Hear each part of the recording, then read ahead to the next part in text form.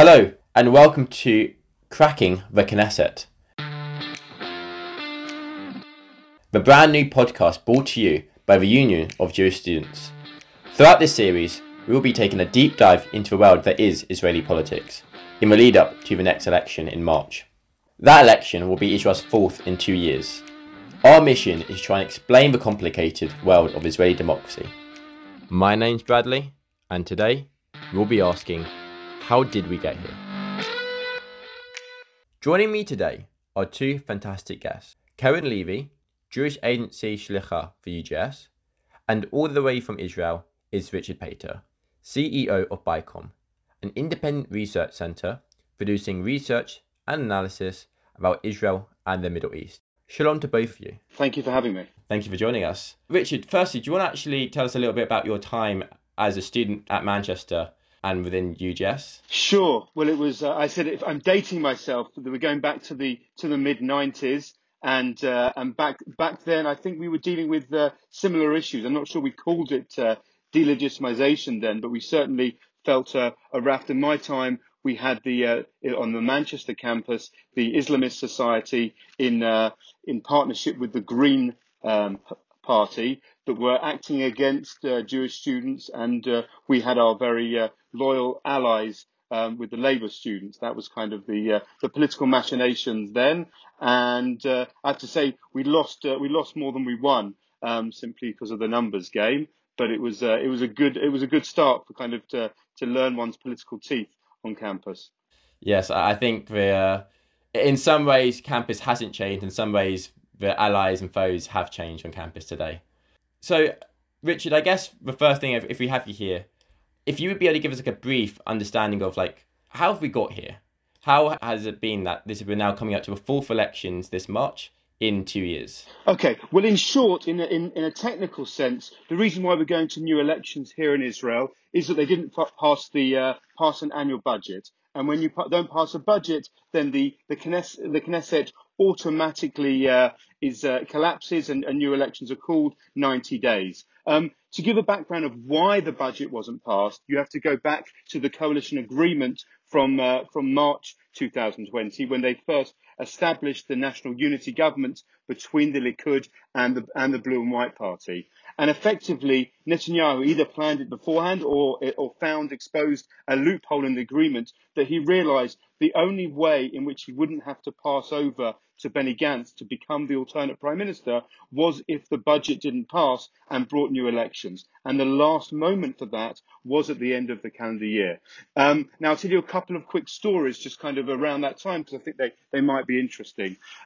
First of all, up until the lead up to the days before the Knesset disbanded, there were intense negotiations between Netanyahu and Gantz to try and find a compromise solution. And Netanyahu was he was particularly vexed by the authority of Blue and White's Justice Minister Avi Nissenkorn, and he asked Gantz if he would consider limiting his powers and dilute some of his powers, particularly with regards to the selection of future judges. And Gantz was actually considering this. And the truth is that even that consideration, he lost faith in his justice minister, and it was too late. They didn't get to do the deal. The government fell. But 2 weeks later, the justice minister himself, Nissenkorn, resigned because he no longer had the trust of his party leader. So a lot of people were wondering if only Nissenkorn would have resigned 2 weeks earlier, then it could have avoided this election. By the way, Nissenkorn went on to join the Israelis party led by Ron Huldai, and he then quit that. All within a month, he quit that second party as well. And then the party itself failed to even register in the elections. So that's gone as a blip from people's memory. And just very quickly, a second story which is worth mentioning. On the night of the vote itself, the compromise plan put together to avoid the elections was to basically extend the budget deadline by an extra week. And on that night, there was a very close vote. And in the end, the Blue and White abstained from it. But in a coordinated manner, which is also significant and indicative looking ahead, it was Gideon Sa'ar and Yair Lapid that worked together with rebels from the Blue and White and the Likud party to get enough votes that didn't allow them to pass the extension, and thereby the government failing. So there really seems to be like political deadlock right now in Israel. We've had the multiple elections, we've had different coalitions being tried to form. In the first election, there was no way to a coalition, so they just dissolved the Knesset before even passing any votes. In the second election, that was when, correct me if I'm wrong, they couldn't find a way to a coalition. Is that true? I'll have to remember the details exactly, but broadly speaking, yeah. And it was after this third one that they finally sort of, again, there was no way to that coalition, but Benny Gantz, seeing that the pandemic was on its way, obviously we're now talking about March 2020, the pandemic was full scale around the world and in Israel. And Benny Gantz was basically sort of took the decision of, during a national crisis, it's better to have a national government and to go into the coalition with Netanyahu than to have no government while this national crisis is going on. Corinne, did he do the right thing for Israel, or was he played by Bibi? I truly believe that Benny Gantz had a good intentions. He wanted to prevent Israel going for a fourth elections during a pandemic. However, he betrayed his voters, that he promised the entire campaign, 3 campaigns. He said, I will not sit with Netanyahu, I will replace Netanyahu. And then he sat with Netanyahu. And that's, people were very, very upset about it. They split, Kahol Lavan split, Yesh Atid split from Benny Gantz. So because they didn't want to sit with Netanyahu. So I think this is why Gantz is doing very, very bad in these 4 elections, because people like, you gave us your word and you didn't follow it. So yeah. Yeah, just to add, I agree that I think Gantz had good intentions, and it's only really with hindsight that we now know that it was maybe he could be accused of naivety and failing. But if you look at the details of the agreement itself, I mean, on paper it was a decent deal, and I'll point just to a couple of reasons why I say that. First of all, they were given perhaps the plum jobs within cabinet. He was defense minister. Ashkenazi was appointed foreign minister. As I mentioned, Nissenkorn was justice minister. These are the most weighty ministerial positions. And in defense of Gantz, in that time, Nissenkorn, through his time in the Justice Ministry, was there to stop any interference into the judicial process. He was protecting the rule of law. They also, through the jobs of being Defense and Foreign Minister, opened up a dialogue with the US. And there is an argument to say that it was because of that, of their positioning, they were able to prevent the annexation plan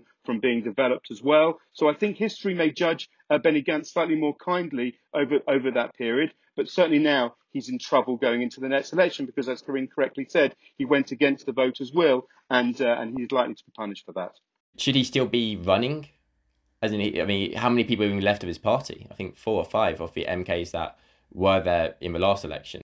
They've definitely collapsed. I mean, I see all the I see all the announcements that all the parties make, and it was incredible, almost unprecedented to see name after name quitting and leaving the party. And they still have a few people left. Should they run? It's a great question. I mean, we can talk about it now, but the issue of the parties that are close to the 3.25 threshold, which translates to 4 seats, that is the story of this election at the moment. There are at least 4 parties who are very close to that threshold, and it's on those margins that may well decide the outcome. Should Benny Gantz still be running in the upcoming elections? I think he's very a naive politician. I think this is why that's destroyed him, and he's running, like, how do I say it? It will be a struggle for him to pass the threshold. I think that his best option is to join to another party. And I really doubted that Yesh Atid will want to join him again, so he needs to find a new way. I think it's too late. The lists have closed now. There's no opportunity for any more mergers. He's missed that. He's missed that boat. I think he ideally would have preferred to go in with someone. He would have made an attractive partner only because of the election financing laws, because on paper he had so many MKs that they are one of the wealthiest parties, at least on paper. But the question will be now, closer to the time, will he get over the threshold? Will he risk it and still run, or will he nevertheless fall on his sword and pull out before? Yes, that's the only option left for him, which is to disband the party if he thinks that they won't beat the threshold. As you said, it's too late for mergers. Yeah, that's very common in the Israeli politics. Parties rise and fall very, very quickly. You can see it with Kadima, you can see it with Kulanu. There are a lot of times they're just parties for like one election, two elections, and then they don't make it for another round. Yes, very different to the British sort of historic parties of Conservatives, Labour, the Liberals, the Democrats. The timescale or the lifespan of a party in Israel can really be just 1 to 2 elections. And currently, with elections being once every few months, that means it really isn't that long. So, touching on what we said earlier, is that sort of centre and left coalition, has that chance for a centre and left coalition to replace the dominance of Bibi, is that past? Was Benny Gantz last, him going into the national government, has that mean that the centre or left have lost that opposition? And now it's really up to just the right trying to replace him with Sa'ar and the New Hope and the other sort of new right parties? Or is there still, with Yair Lapid, a centre and left partnership that can take on Bibi? I think they can take on Bibi. If you can see the seats that won in the last elections, Kahol Lavan got the most of the seats. And I think we are very 50-50. I think Israel society is 50, let's go with Bibi, and 50% just not Bibi. And in this election, it's just not Bibi or just Bibi. And I think if they will all sit together and also will cooperate with the Arabs Party, we might have a non-Bibi government. So that would be very, very interesting. I think it's the wrong question. I don't think the political boundaries of left and right are necessarily so relevant in this election. I think if you want to boil it down to kind of a one question, it is a referendum on Netanyahu for and against. But why is it not about left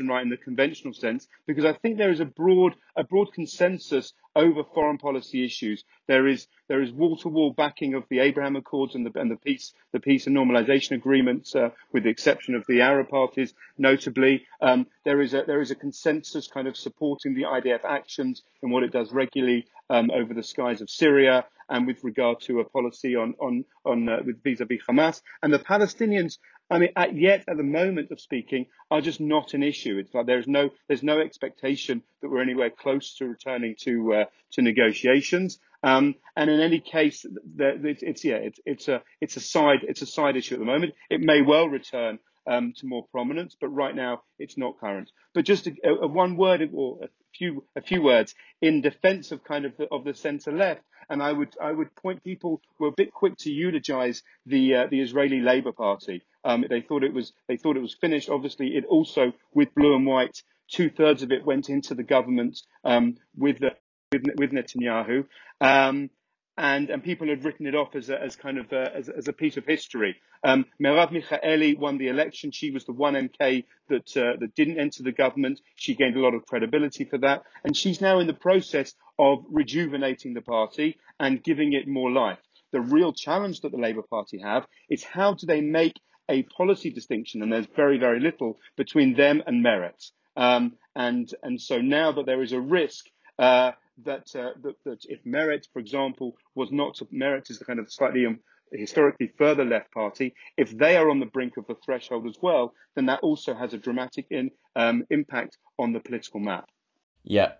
Before we go too much into that, I would say to our listeners, our next episode is about the rebirth of Labour and how the party of governance has nearly fallen away and come back. So before we go into that, I would like to sort of just ask the question, is there a way to get out of this deadlock, or is the system broken? Well, listen, the trade-off here is kind of between two values of representation versus governability. And if you're asking my personal take, in a country like Israel, which is so proliferated into camps and tribes, representation is a really important value. The elasticity of Israeli democracy, the fact that you can have, a quick plug for Bicom does its own podcast, and I've been interviewing a series of political candidates over the last few weeks. And when I spoke to someone from the Joint List a couple of weeks ago, I asked her, is it still accurate in 2021 to call yourself a communist? And her response was, of course, she wears it as a proud identity. So there you have it, a current member of Knesset, running, likely to be re-elected as a proud communist. She sits in the same party of pan-Arabists that up until recently were supporting Assad. So this is kind of the extent of kind of the bandwidth of Israeli politics, and that's a very healthy thing. At the expense is obviously governability, and with that. We can. I'll leave it there, but we can discuss that further if you want. Is the system broken, or is there a way out of this deadlock? I believe that the only way to get out of this loop is basically either we be able to form government without Bibi, or the Knesset, what Bibi really wants, will pass a law that allows Netanyahu to be prime minister with his charges against him. Or to halt the charges against him. I think this is the only two-way solution. And I think this is the election with the second most parties registered for the election. I think it is in the 40s. Richard, you may know the exact number. I think there's 39 registered. 39, okay. So it dropped down just below 14 to 39. Is that just too many parties? Well, listen, just because 39 parties stand doesn't mean that they're going to get in. And if you look at the kind of the current the standard numbers of the standard number of Knesset representation is closer to 10 or a dozen parties. To give a little bit of historical background, they have played with the threshold. That's kind of is one of the main levers on how you challenge these things. And by raising it 4 or 5 years ago from 2.5% up to 3.25, you created a barrier where you can no longer have two-person factions. You had to have at least 4.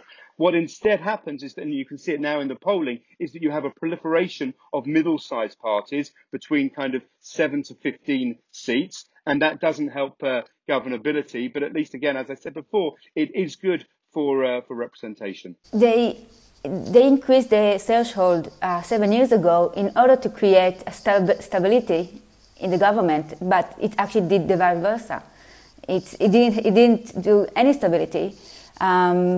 It's for me, as someone obviously who's only really voted in numerous UK elections for the last sort of few years, it just seems to me as I guess too much choice of how do I know which is the right party for me when it's not just really 2 options as there really are. Well, don't want to exclude any Lib Dems. 3 options in the UK, and you're not voting Welsh Nationalist. Unfortunately, they're not running in my local constituency. It's only the Monster Raven Looney parties, the Tories or the Labour really for chances to get in. So it's like really the UK system. It's which one best.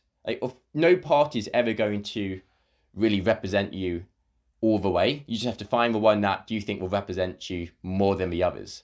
But I feel like in Israel, it's more of, okay, there's so many parties, which one do I really belong to? And sometimes is that the right way, or is it just you can't tell the difference? I think we have so many parties because Israel is very diverse and is very split. There's a very big division and so many things, and the parties are very niche. There's Shas, which is Orthodox parties but for Sephardic Jews, and there's Yadut Torah is for Ashkenazi Jews. So it's very that's why we have many parties.